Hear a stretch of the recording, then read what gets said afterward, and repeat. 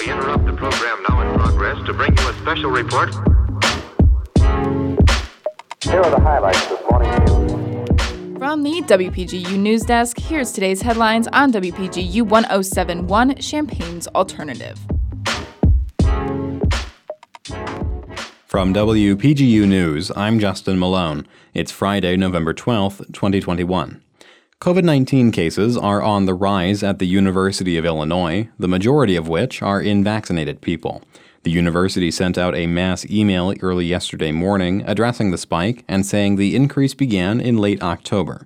Last Saturday, the COVID-19 positivity rate for the university was at 2.1%, the highest it's been since students first returned to campus last August. The email encouraged hand washing and wearing masks. University staff, faculty, and students are also eligible to receive a third booster vaccination against COVID-19. Today is Vaccination Awareness Day in Chicago. Chicago public schools are closed, and city workers will receive 2 hours of paid leave to encourage them to get vaccinated.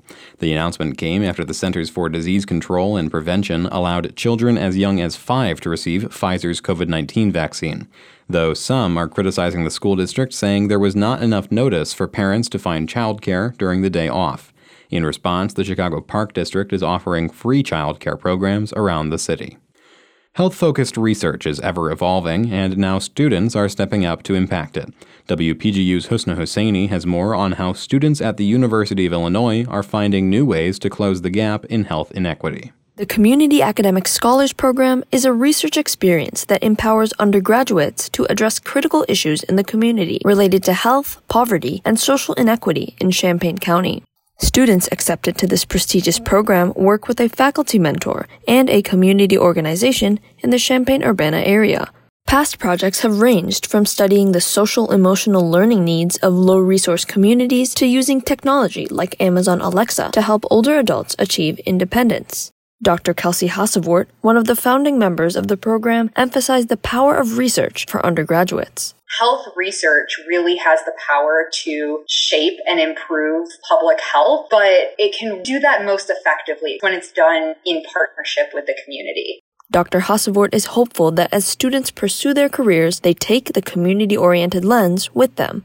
For WPGU News, I'm Husna Hussaini. Consumer goods are more than 6% more expensive today than last October, representing the sharpest inflation surge since 1990. The findings come from a report released by the U.S. Labor Department this week.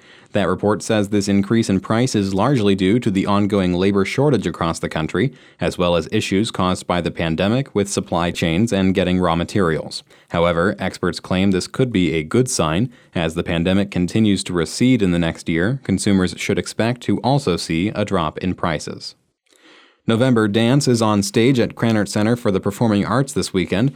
The fall show features Tony Award-nominated choreographer Donald Byrd recreating his work with Illinois students. November Dance will also feature newer choreographers, including Anna Sapaskanov, the artistic director of Moyamo Dance and a Dance at Illinois alumna. Inspired by the work of choreographer Branislava Nijinská, Sapaskanov's choreography will explore Russian family dynamics in the 21st century. Advocate tickets, which directly support Dance at Illinois, can be bought online for $40, while standard tickets are $20. The performances will run at Krannert's Colwell Playhouse until Saturday. Contributing reporting for this newscast was provided by Laszlo Toth, Kayla Mish, Husna Hussaini, Barrett Wynn, and Tara Mobasher. Our regional editor is Josie Alameda. Our political editor is Jane Knight, and our arts and entertainment editor is Mac Dudley. Our deputy news director is Emily Crawford, and I'm your news director. For WPGU News, I'm Justin Malone.